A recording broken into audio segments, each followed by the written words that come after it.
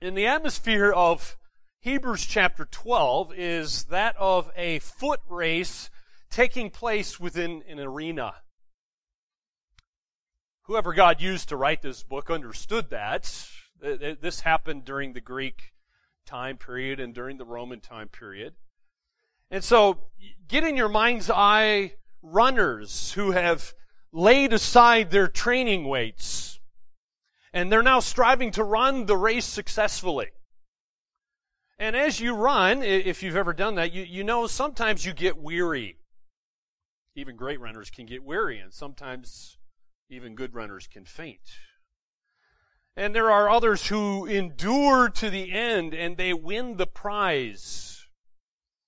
And there's one great theme that's running through Hebrews 12, and it is coming from this word endurance.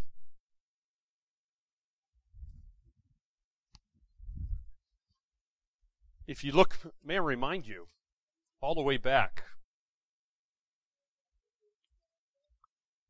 to Hebrews chapter 12, verse 1, which says, "Therefore, since we are surrounded by so great a cloud of witnesses, let us also lay aside every weight and sin which clings so closely, and let us run with endurance the race that is set before us." So that's the ongoing theme here of chapter 12, and chapter 12 has been telling us, how do you do that? Well, the Jewish believers, these Hebrews here, who had received this letter, were getting weary. They were tempted to quit, some of them at least. They wanted to give up, some of them, and so the Holy Spirit is encouraging them, hey, keep moving forward in your Christian life, just like runners running on a track in the arena. And today, my friends, we're going to actually see three motivations that encourage us as Christians to keep going, keep running, even when the situation of life gets difficult. So let's read the words of the living God from Hebrews 12, verse 18. Verse 18 says, "For you have not come to what may be touched, a blazing fire and darkness and gloom and a tempest, and the sound of a trumpet and a voice whose words made the hearers beg that no further messages be spoken to them. For they could not endure the order that was given." Here's the order coming from the Old Testament. "If even a beast touches the mountain, it shall be stoned." Indeed, so terrifying was the sight that Moses said, quote, "I tremble with fear." But you have come to Mount Zion and to the city of the living God, the heavenly Jerusalem, and to innumerable angels in festal gathering, and to the assembly of the firstborn who are enrolled in heaven, and to God, the judge of all, and to the spirits of the righteous made perfect, and to Jesus, the mediator of a new covenant, and to the sprinkled blood that speaks a better word than the blood of Abel. See that you do not refuse him who is speaking. For if they did not escape when they refused him who warned them on earth, much less will we escape if we reject him who warns from heaven. At that time his voice shook the earth, but now he has promised, "Yet once more I will shake not only the earth, but also the heavens." This phrase, "yet once more," indicates the removal of things that are shaken. That is, the things that have been made, in order that the things that cannot be shaken may remain. Therefore, let us be grateful for receiving a kingdom that cannot be shaken. And that let us offer to God acceptable worship with reverence and awe, for our God is a consuming fire.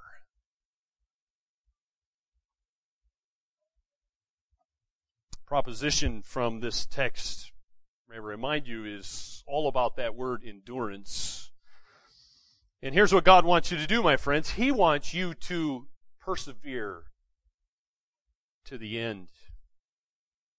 What's going to enable you to do that, though? That's what God wants you to do. What's going to actually help you to accomplish God's purpose here? Well, let's look at 3 motivations for perseverance. See, you need to be motivated because life is hard. Oh, you may not be thrown in prison. You may not be killed and martyred for your faith yet. It's coming. It's coming. It may not happen to you yet in your lifetime. I don't know. But we nevertheless need to persevere. We need to endure. How are we going to do that? We need to hold on to God, basically. The 3 motivations all come from God here. Who is God? Well, what do we see here? Number 1, God is covenant maker. He's a God who makes covenants, and He's a God who keeps covenants. And some have said the entire Bible is broken up into these 2 covenants, and it is. You have a Old Testament or an Old Covenant, and you have a New Testament or a New Covenant. And the God of the Old Testament and the New is the same God. He hasn't changed, by the way. And so God makes promises in the Old Testament, and when you read the New Testament, you ought to rejoice that God keeps those promises. Now, some of them haven't been fulfilled yet. So may I remind you to keep holding on to the same God who will fulfill all promises. But nevertheless, we have a covenant maker. There's 2 covenants that are contrasted here in this text using mountains. God loves mountains. He often shows up on mountains, kind of revealing Himself using these mountains. Mountains are majestic. We look at mountains. We love mountains. And the first one mentioned here is Mount Sinai. And so we see here under Mount Sinai that the Old Covenant here is represented by Mount Sinai. It's where God gave His law to Moses and the Israelites after they had exited Egypt.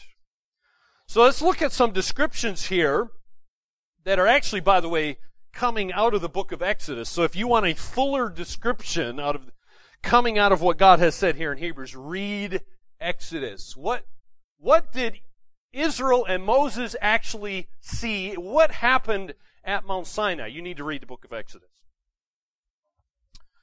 But let's look at what Hebrews says here about the description. What did Mount Sinai actually look like, and what happened there? Well, first of all, the first description given to us here in this text is that the mountain was not to be touched. Mount Sinai was not to be touched. And that particular verse there, in verse 18, reminds us what actually God told Moses. Notice, Hebrews is one of these books that has a lot of quotation marks in your Bible. Do you know why those quotation marks are there? Because they're quotations from the Old Testament. If you have a Bible that gives you the cross-references, you'll notice where they come from. But this one's coming from Exodus chapter 19, verse 12. Here's what God told Moses. He said, set limits for the people all around, that's around Mount Sinai, saying, take care not to go up into the mountain or touch the edge of it. Whoever touches the mountain shall be put to death. Why did God say that? Because God is holy. There's to be a distinction, a separation from what is holy and from what is unholy. Israel was unholy. And so when man came to God here at this mountain of law, there was a separation between man and God because man is unholy. We are sinful. God's not. So a separation was made here because of our sin and God's holiness. The second description here of Mount Sinai is it's a blazing fire.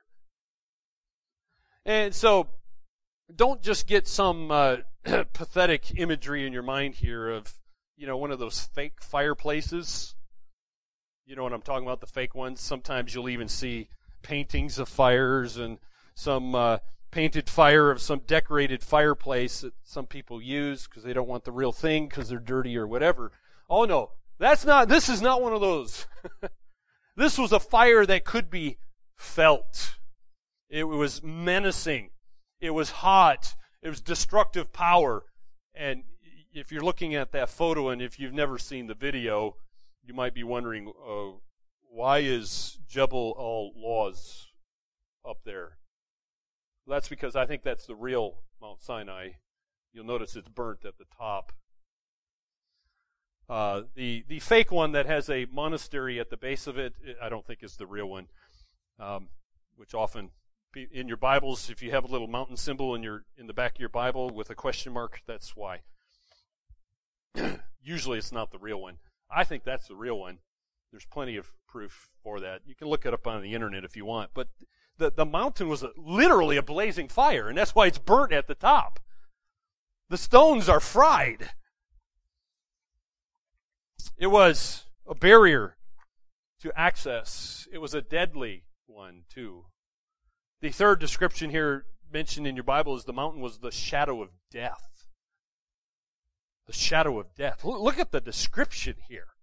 Not only is it a blazing fire in verse 18, it mentions darkness and gloom and a tempest. It was a dark place. It was covered with this gloom and this tempest here. And this is what it meant to come to God under the administration of the law. Under that old covenant, it was terrifying. If you came in your uncleanness, it should have been terrifying. So there was this trumpet blast. There was a voice of thunder that terrified the people.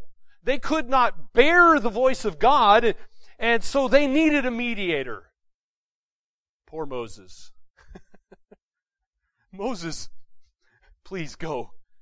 It freaks us out. You go and you deal with that God on that mountain because we can't bear it. Now, to get the full effect of this, what you have to do is you have to rattle all of these items off one after the other, because that's what the writer of Hebrews is doing. It's like a machine gun. He's just nailing you between the eyes with all of these things about the Old Covenant, and it's like, you're getting pounded by these if you get the full force of this. See, the mountain's roped off. It's a blazing, dark, gloomy, storm-ridden place.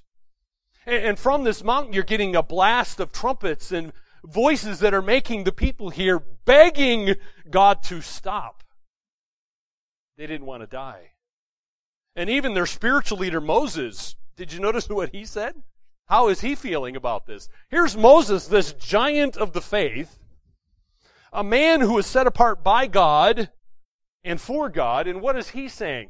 Moses is saying, I tremble with fear. That's the right response to this terrifying God. And this is really bad news, because people need a mediator between a holy God and unholy people. But fortunately, there's verse 22. Fortunately, there's verse 22. What glorious words. How often do we get these texts where you get really bad news about an old covenant like this, but then you get the word but? The word but is one of the greatest words in your English vocabulary. It's showing this contrast here. So in effect, the writer here is admonishing God's people to not listen to the voices of their old friends. Some of these people here were tempted to go back to Judaism, the old covenant. Don't listen to them. Don't pursue your former life. And there is a helpful passage. There's a lot of helpful passages in John Bunyan's Pilgrim's Progress. It is one of the greatest books of all time. But one of the passages that reminds me of this is where Christian is, as he's headed to Mount Zion, the celestial city, Christian's actually lured away by Mr. Worldly Wise Man, and he's directed to go to Mount Sinai. Oh, don't go to the celestial city. Don't go to Mount Zion. No, you need to go to don't go to Mount Zion, go to Mount Sinai. John Bunyan knew the Bible. And here's what John Bunyan wrote. By the way, in that picture, you'll see Mr. Worldly Wise Man he's pointing over there to Mount Sinai. He said, hey, that's where you need to go to get rid of your burden. And here's what he said. So Christian turned out of his way to go to Mr. Legality's house for help. By the way, you won't find help with Mr. Legality. He just puts you in greater bondage. Bunyan goes on to say, but behold, when he got close to the hill, that's Mount Zion, or Mount Sinai, it seemed so high and so steep that Christian was afraid to venture farther, lest the hill should fall on his head. Wherefore there he stood still and did not know what to do. Also his burden now seemed heavier to him than while he was on the right path. There came also flashes of fire out of the hill that made Christian afraid that he should be burnt. Therefore he did quake for fear. And now he began to be sorry that he had taken Mr. Worldly Wise Man's counsel. Then he saw evangelists coming to meet him. Unfortunately, the story doesn't end there because Mr. Evangelist, who's a good guy, of course, in the story here, got him back on the right track, headed toward Mount Zion, headed toward the celestial city, and of course the race continued on to the heavenly Jerusalem for Christian. But my friends, the Old Covenant is the wrong path. Mount Sinai is the wrong path. Hebrews has been telling us this all along. The Old Covenant is not the way. Jesus is the way. The New Covenant is the way. And so you see this contrast starting here in verse 22, starting with that word but. The New Covenant we see here is represented by Mount Zion. Well, what is Mount Zion like? Well, I hope you noticed all the ands. I was emphasizing the ands as I was reading this because it's just, again, it's another machine gun blast. Boom, boom, boom. There's 7 of them. 7 realities that should keep you running to Mount Zion and not get off the path. Don't head to Mount Sinai, that old covenant. That's not where you want to go. Go toward the new covenant. Run toward Christ, toward Mount Zion. And as you read verse 22, let me just highlight this because it says, but you have come. Have come is a very interesting verb. See, it's actually in the perfect tense in the Greek. Perfect tense isn't used a whole lot, so let me explain what's going on here. See, it's actually a completed action, and that's why the ESV translates this so well in saying, you have come. It's a completed action, but it's a completed action from something that took place in the past that is resulting in a state of being in the present. So it's not just something that was really cool history and has nothing to do with you. It has ongoing results for you. And that's why you can stand in this even today. It has ongoing results from the past. So look at the new covenant here, how it's described for us. Number 1, what have you come to? What have you come to? Number 1, you have come to what? The city of God. You don't come to a mountain, you come to a city. See, you need to understand a little Old Testament history here, my friends. See, Mount Zion was actually originally the location that King David captured. And he made it the religious center of his kingdom by bringing the Ark of God there. And then when King Solomon, David's son, actually built the temple, you know what he did? He actually installed the Ark of God, or the Ark of the Covenant, there in the temple. So Jerusalem, the city of Jerusalem, was called Zion. And it became synonymous with the earthly dwelling place of God, because God's special presence was represented right there in the Ark of the Covenant. And now in Christ, of course, Hebrews is showing Christ is superior in every way, but in Christ we've come now to the heavenly counterpart. We don't go to Jerusalem. We don't have to go to Jerusalem. We don't have to pray to Jerusalem. We've come to the heavenly counterpart, the spiritual Jerusalem. And so in one sense, my friend, this is something that is still to come. The new Jerusalem will come down. But we've already arrived there in spirit. And so Christians are now citizens of a heavenly city, of this new Jerusalem, and we enjoy its privileges even now. We are in Zion by virtue of the union that Christians have with Christ. So first of all, this is glorious. The new covenant shows this is far better. This is where you want to be. Look to this covenant maker. You have come to the city of God. But number two, the second reality that should keep us running to Zion is this, that you have come to innumerable angels. That's what it says there in verse 22. Angels are cool, all right?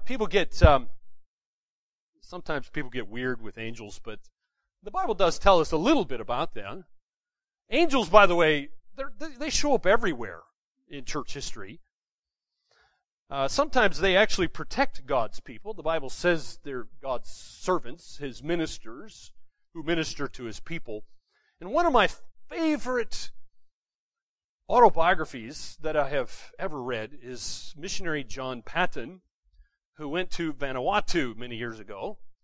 Back then it was called the New Hebrides. I highly encourage you to read that book about John Paton. But one of the things I learned as I was reading that is God protected John Paton many, many times from the cannibals who had tried to kill him. And they would have if it wasn't for God sending His angels. And the people of Vanuatu actually told John Paton, after they became Christians, that they wanted to kill him, but they didn't kill him on many occasions because these angels show up, and here's how the Vanuatu people describe these angels. They quote, tall men in shining garments. Other times they describe these angels as having swords. It's interesting. The angels are always tall, usually described as wearing white, usually described as shiny. Not always do they have swords, but sometimes they do. And this is kind of a continuous theme. You go all the way around the world. You see this over and over and over again. It's usually unbelievers who see this, and God uses it. For example, another time, they surrounded a missionary's house. Again, this one was in China. And the locals described the angels as tall soldiers with shining faces. And they protected this missionary. Her name was Marie Monson of China. On another occasion, same person, this took place in the Rift Valley. And in the Rift Valley, the missionaries had set up this academy. And the locals described the angels as huge men dressed in white with flaming swords. And so, again, they had come to kill the missionary, and they didn't because the angels protected. On another occasion, the locals described the angels this way: hundreds of men dressed in white with swords and shields, and they stood guard over the hut. And there was a different missionary by the name of Clyde Taylor. Similarly, a missionary in China named Carol Carlson learned why these bandits never attacked her compound. And the locals said this, that there were men in white walking up and down the wall. Very interesting. Sometimes God's angels protect people, but sometimes they're there presiding over the martyrdom of His people. Let me give you one of my favorite stories. See, angels preside over the apparent tragedy of God's people. Notice I said apparent, because God's in control.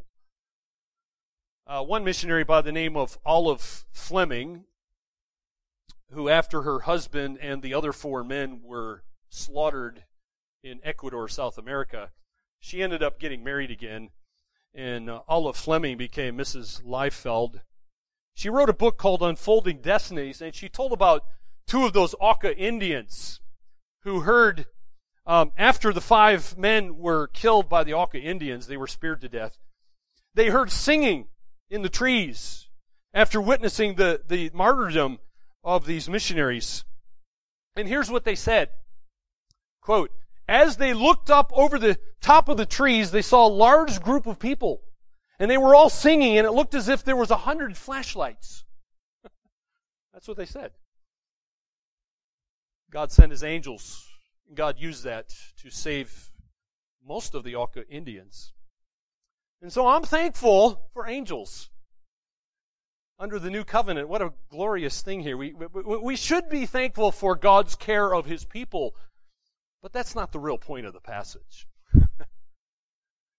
See, the main emphasis in this passage is about us actually joining with the angels. It's not about them presiding over us and our martyrdom and so forth, right? Notice it mentions festal gathering in the text. You say, what is festal gathering? I mean, that sounds really formal, right? What's that? Well, the word was used in ancient culture to describe the great national assemblies, these big sacred games of the Greeks. Very important time. And it's interesting here, in contrast, the New Covenant with the Old Covenant, whereas at Mount Sinai, the angels were blowing trumpets that terrified God's people. Here you have the opposite. We see ourselves here at Mount Zion, we're dressed in festival attire, and we're worshiping God side by side with the angels. These tall men, white shining faces in glorious attire, who have been seen all around the world for centuries. They still exist. And you're going to worship God together with them one day, my friend. That's the point. Now, how cool is that? How cool will that be? I look forward to that. Imagine standing next to an angel and singing in heaven. Oh, that'll be awesome. But it goes on, because notice there's an and. There's an and between all of these 7 realities. Boom, boom, boom. You're getting nailed with these glorious truths. And number 3 is that you have come to fellow believers. Because verse 23 says, and to the assembly of the firstborn who are, notice where you're enrolled. You're enrolled in heaven. Your real home. And you say, well, who's this firstborn? Well, if you read Colossians chapter 1, you'll know that Jesus is the firstborn. And so by virtue of this union with Jesus, now all Christians become firstborn. And if you don't get the theology of this, you might say, okay, big deal. Why should I care about that? Why does it matter that I'm firstborn? And by the way, even if you're secondborn, middleborn, lastborn, you're firstborn if you're a Christian. And it matters greatly, because here's the good news, my friends. All Christians get the big inheritance. All Christians, because you're firstborn, get the big inheritance. And there's more good news here, because as firstborn, notice your name is written in heaven along with all the other firstborns who are already in heaven. Moses is there. Hebrews 11's already told you he's there, along with Abraham and all the other great heroes of the faith. They're there. They're firstborns. And so are you if you're a Christian. And so, in other words, what I'm saying is there's this amazing solidarity here between what theologians call the church triumphant, the ones who have died and gone to heaven. That's the church triumphant. There's a solidarity between the church triumphant and the church militant that's still here on earth. That's what theologians, how they distinguish the church. Right? Church triumphant, church militant. But we're still all the church. Okay? Some of us just haven't died and gone there yet. And so we're all a part of this body of Christ. And the good news is the family is never broken. It just simply keeps growing and going on and on. Notice it's described as a bulging assembly of first sons and daughters. It's a big family. It's a glorious family. And if you're a Christian, you're a part of this under the new covenant. The fourth reality is that you have come to God. Wow. I've come to God. Under the old covenant, you don't get to go to God. You can't even step foot at the base of the mountain, lest you die. You get burned and consumed. Oh, but now you get to come to God. Verse 23 says, see, not only are you enrolled in heaven, but you come to God. And so although the scene in Zion to which we come here is certainly a joyous festival, it's a glorious thing, I just want to highlight something. It is not a casual thing. Sometimes Christians get a little, they get the warm and fuzzies, if you know what I mean, and they get too casual. See, may I remind you that when you come to Mount Zion, you are meeting the same God of Mount Sinai. He hasn't changed. The covenant has changed. The God covenant keeper hasn't changed, though. The covenant has. But notice the description of this covenant maker is he's also the judge of all. That's what it says. He's the judge of all. Who is the judge of all? Well, let me remind you what Hebrews has been telling us all along. It's on the screen here for you. Chapter 4, verse 13 of Hebrews says, nothing in all creation is hidden from God's sight. Everything is uncovered and laid bare before the eyes of Him to whom we must give account. And in chapter 10, verse 30, here's what God says. God says, it is mine to avenge, I will repay. And again, the Lord will judge His people. It is a dreadful thing to fall into the hands of the living God. Be careful. You don't want to come casually to the judge of all. And so knowing these truths, yes, by all means, come before God. But as you come, you are to come in awe because He is the judge of all. But my friends, you don't come in cowardly dread. You don't come dragging yourself on your belly, shaking in your boots. Right? That is not how you come before the throne of God. And the reason is because you have Christ, your great high priest, the one who has already borne your judgment for you. And so now you come to God, and you're running to God because now He is your greatest delight. Under the old covenant, Mount Sinai, you're quaking in your boots. You're begging Him to stop. Under the new covenant, you come because He is your greatest delight. And that's a miracle of grace. There's a fifth reality that should cause you to run to Mount Sinai, or to Mount Zion, is that you have come to the Old Testament saints. And that's the spirits of the righteous made perfect. See, the Old Testament saints have now been made perfect. They're in heaven. They're up there with Jesus and God. And though they are in heaven, we are one with those who have actually gone before us. There's this glorious unity with a Christian who's still on earth and Moses, for example. You're part of the same body. It's the same spiritual life that's coursing through us as through them. You're sharing the same secrets as Abraham and Moses. Now here's the amazing thing. People like Abraham and Moses had to wait a long time for that perfection that we receive at the very moment that we trust Christ. Because they came, that only came with Christ's death. They had to wait for the new covenant to be instituted in Christ's blood. And so because of Christ's work, we are not inferior to the patriarchs, because through Christ we're all equal in righteousness. The imputed righteousness of Christ for all believers puts us all in the same standing. So that's the fifth reality. You have come to those Old Testament saints.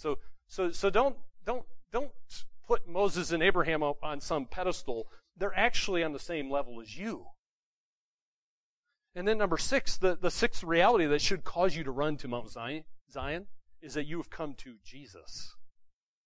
So not just God, the Old Testament saints, but to Jesus.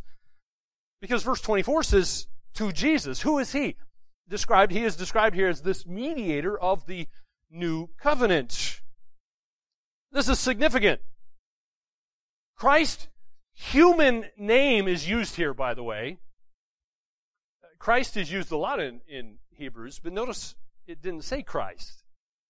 It uses his earthly human name, which was Jesus. Because we have come to this man.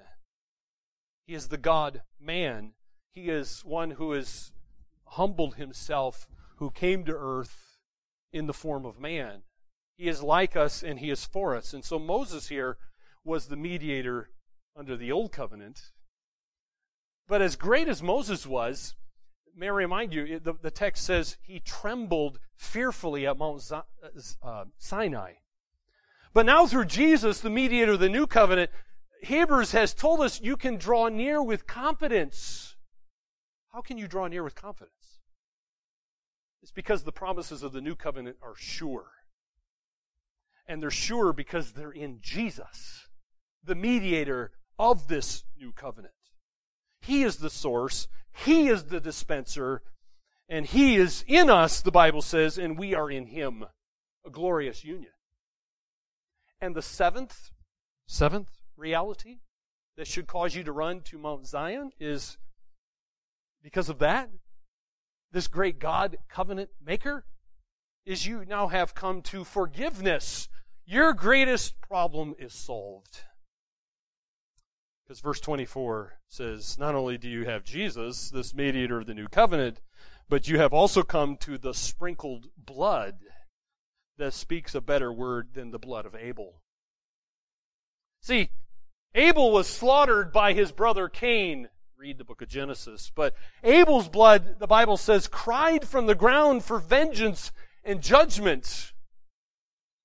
But Christ's blood doesn't do that. See, Christ's blood shouts and says, you are forgiven. You now have peace with God through that precious blood. And so God's people can shout, hallelujah!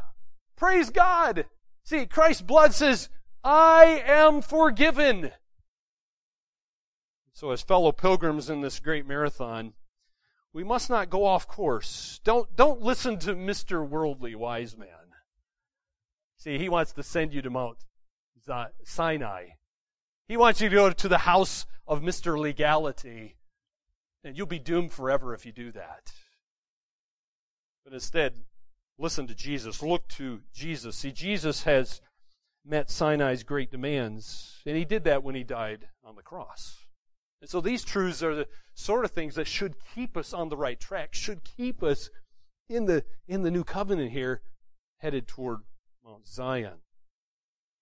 But not only do we have this first great motivation, that you have a covenant maker, my friends, but number two, we also see that God is judge. Number two, God is judge.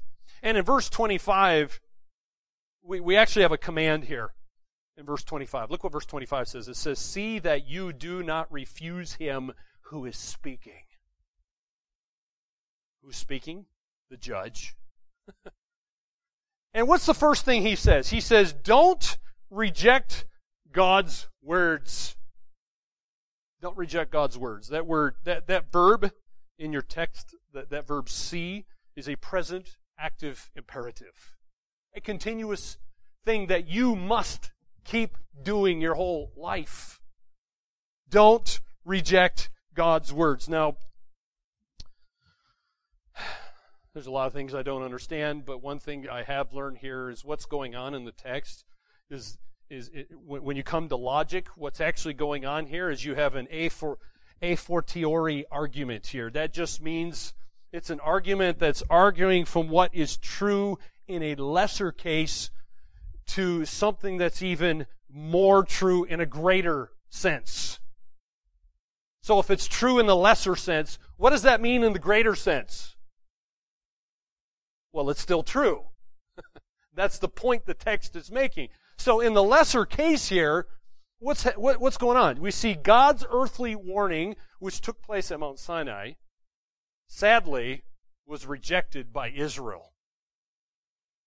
And then when they finally made it to the promised land, we see that Israel disobeyed God by refusing to go into the promised land and conquer the promised land. God told them to do that. But they listened to the 10 bad spies instead of the 2 good ones. And as a result of that, God pronounced judgment to everybody who was 20 years and older. And all of those people died in the desert.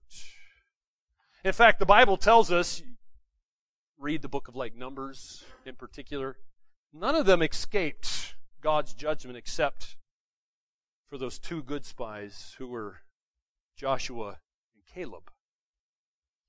So what you have is over 1 million corpses laying around in the desert as a result of God's judgment. Because they refused to believe, they fell to the unbelief, and as a result they rejected God. God judged them. So God says, listen to my words. Don't be like them. See that you do not refuse God, my friends. Because this is what happens. What happens? Well, number 2, those who reject are going to receive judgment. It's inescapable. Because it says, for if they did not escape, when they refused him, who warned them on earth? Now here's the greater logic. Much less will we escape if we reject him who warns from heaven. So there was a warning on earth. There's also a warning in heaven. Nobody's going to escape. So my friend, considering the penalty for disobeying God's earthly message, how much greater is going to be the penalty for anybody who disobeys the heavenly message? Surely nobody's going to escape. And by the way, again, may I remind you what the Holy Spirit's been telling us over and over in Hebrews.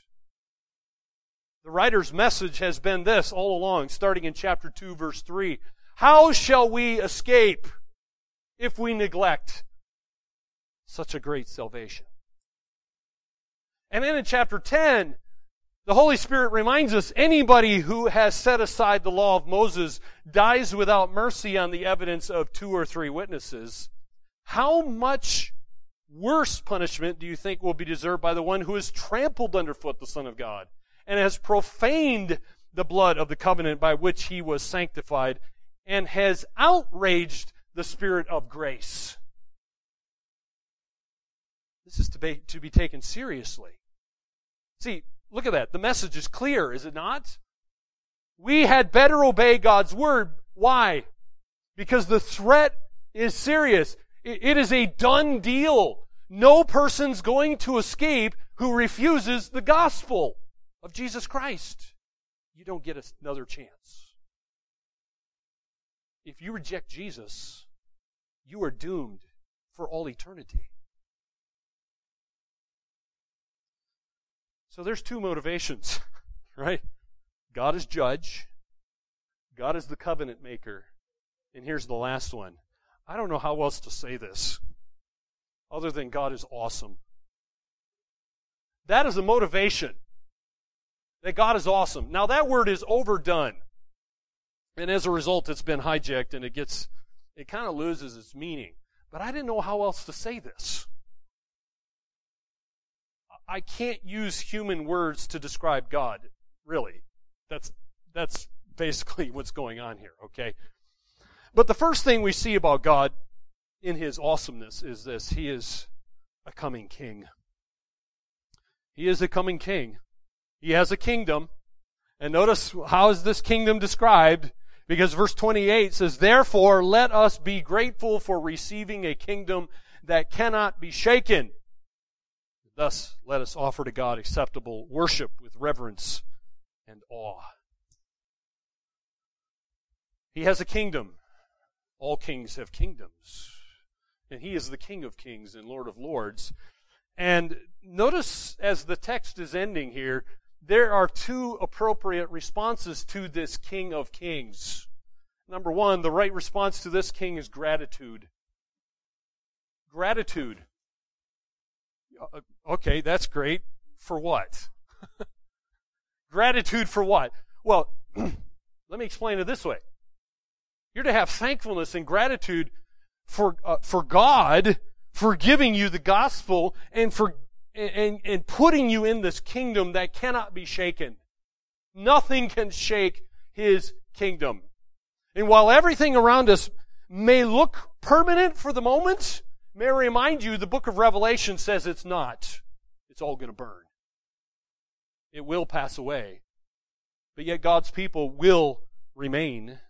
Nothing can stop God's kingdom from triumphing over the kingdom of Satan, over the kingdom of this world. God's kingdom will prevail. It cannot be shaken. And that's why you need to be grateful. You have something that is sure, something that you can rely upon, something that should bring you comfort in this world. And you might go to prison like some of these Hebrews did. But your kingdom is not shaken by where you sleep. Your kingdom is not shaken by your lack of food. You might only have a little bit of bread and water given to you, put under the bars of the door, like some of these people did. But your kingdom is not shaken. And for that we are to be grateful. Number two, the right response to this king who has the unshakable kingdom. Clearly, you're to bow down in worship. See, the Bible here, and when I say worship, there's so much confusion around this. Let me be clear, my friends. This is not music. And that's why I'm very particular in my words when we talk about worship. I don't call the singing time worship. That gets confusing to people. Because sometimes people think music is the only thing that's worship is music. Oh no. Your whole life is to be worship. Okay? Yes, by all means worship God when you're singing to Him and to one another. By all means do that. But your whole life is worship. And so what characterizes true Christian worship? Well, notice what this text says. Reverence and awe. See, reverence means you should not just flippantly and haphazardly and carelessly approach this one who has an unshakable kingdom. And awe means that we worship Him with a very profound respect. We come with great humility. We come with a holy fear, the fear of the Lord. And we don't come with arrogance. We don't come with carelessness, because He's an awesome God. We worship Him knowing what we actually deserve. Do you know what you deserve? See, you deserve destruction. You deserve condemnation. You deserve to go to hell. I deserve that too, by the way. I'm not just speaking about you. But that's what I deserve. Well, how come I'm not getting that? Because of a merciful and gracious God who is awesome. And so I worship this one knowing what I deserve. And I can come before God because it is the throne of grace. And I have confidence in this one who is awesome. But not only is He the coming King, verse 29 reminds us, the fear of the Lord. He is a consuming fire. God is a consuming fire. Too many people think of their salvation as just merely fire insurance.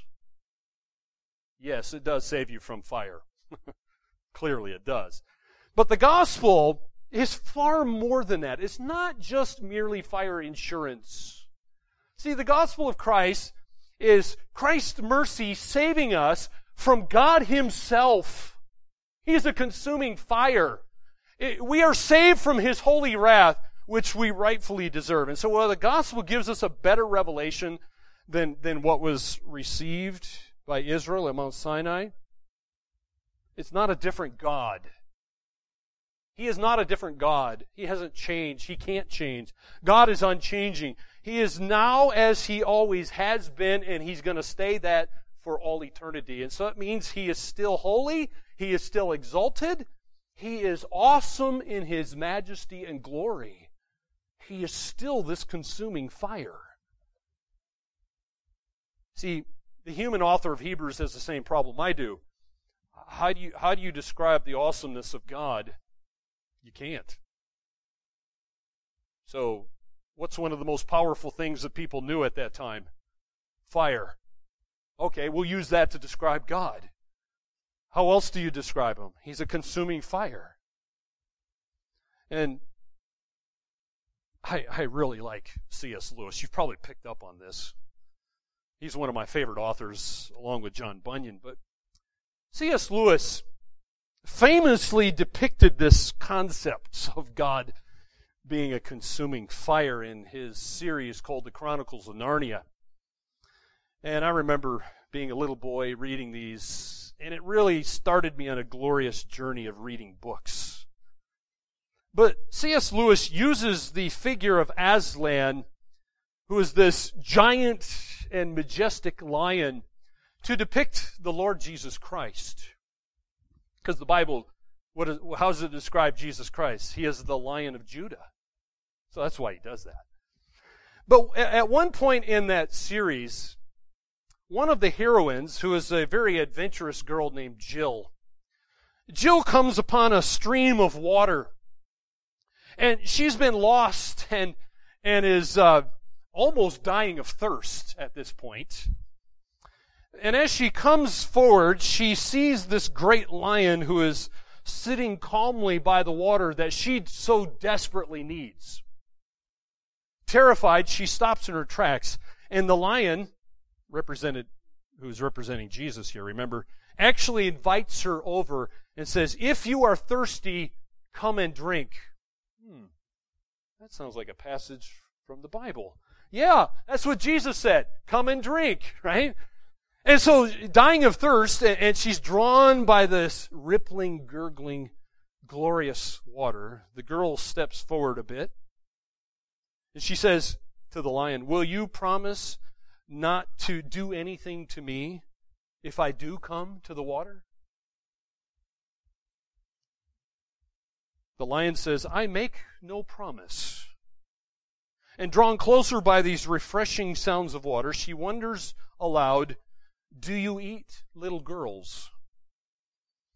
The lion says, "I have swallowed up girls and boys, women and men, kings and emperors, cities and entire realms."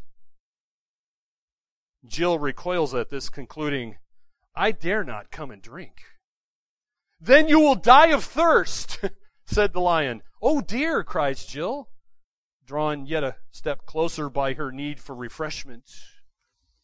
"I suppose I must go and look for another stream then," she says. But the lion responds, "There is no other stream." I love these stories. And here's the point, my friends. If you're going to have a thirst in your soul, which we all do, and if you're going to have that thirst in your soul filled and satisfied, you have to go to the right place. You must come to the waters of eternal life. And Jesus said it's Him. You have to come to Him if you're going to have your life satisfied. And my friends, if you are going to have the thirst of your soul filled by the waters of eternal life, then you're going to have to deal with this kind of a God who is a consuming fire. You're going to have to deal with Him. See, this kind of God is like Aslan. He's not going to move out of your way just to make life comfortable for you. He's not going to become more palatable for you. He is never safe. But He is the Savior. He's a God of majesty and grace.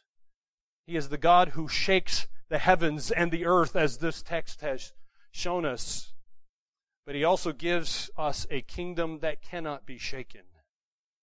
He gives us Himself who cannot be shaken. And so for every person, the choice is the same. And it doesn't matter if you're a Hebrew or you're a Gentile. The choice is the same. If you try to approach God through your works, you're going to go to Mount Sinai. You're going to end up at the house of Mr. Legality, and you're going to be crushed. It's not a safe place. You'll discover that your works actually fall short of the glory of God. So whether we are a Jew or a Gentile, to trust in the atoning blood of Jesus Christ is not going to Mount Sinai. You come to Mount Zion, the heavenly Jerusalem. And that actually brings you to your great high priest. It brings you to the throne of God. And so if you have truly come to the heavenly Jerusalem, to Mount Sinai, or to Mount Zion, and you've received all of those blessings, the 7 realities that we've seen here, it's something that's actually inconceivable. You're never really going to fully understand it. But I hope that you'll hold on to it nevertheless. Don't be tempted to be distracted, to go off the path. You have to endure. You have to persevere. Yes, life is difficult. But we must not quit. As this, I found this funny sign says, don't quit. Cross out those words. Because you must endure. You must persevere. Because that's what Christians do. Well, how are you going to do that? Well, you have to be motivated to endure, because life is not easy for a Christian.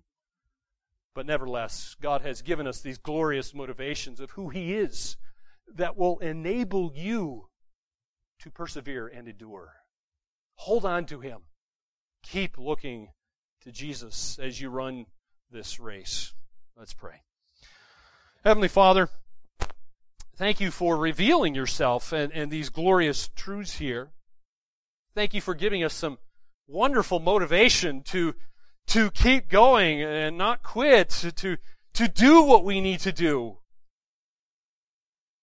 But as we do this, may we look in the right places. May we not look aside from Jesus and other things that might cause us to stumble and trip up and quit and grow weary. May we keep our eyes in the right places, thinking the right thoughts, meditating on the right truths, so we would not fall prey to unbelief. We're thankful You love us so much. You've given us some glorious motivation. So may we believe these things and act upon them. In Jesus' name we pray. Amen.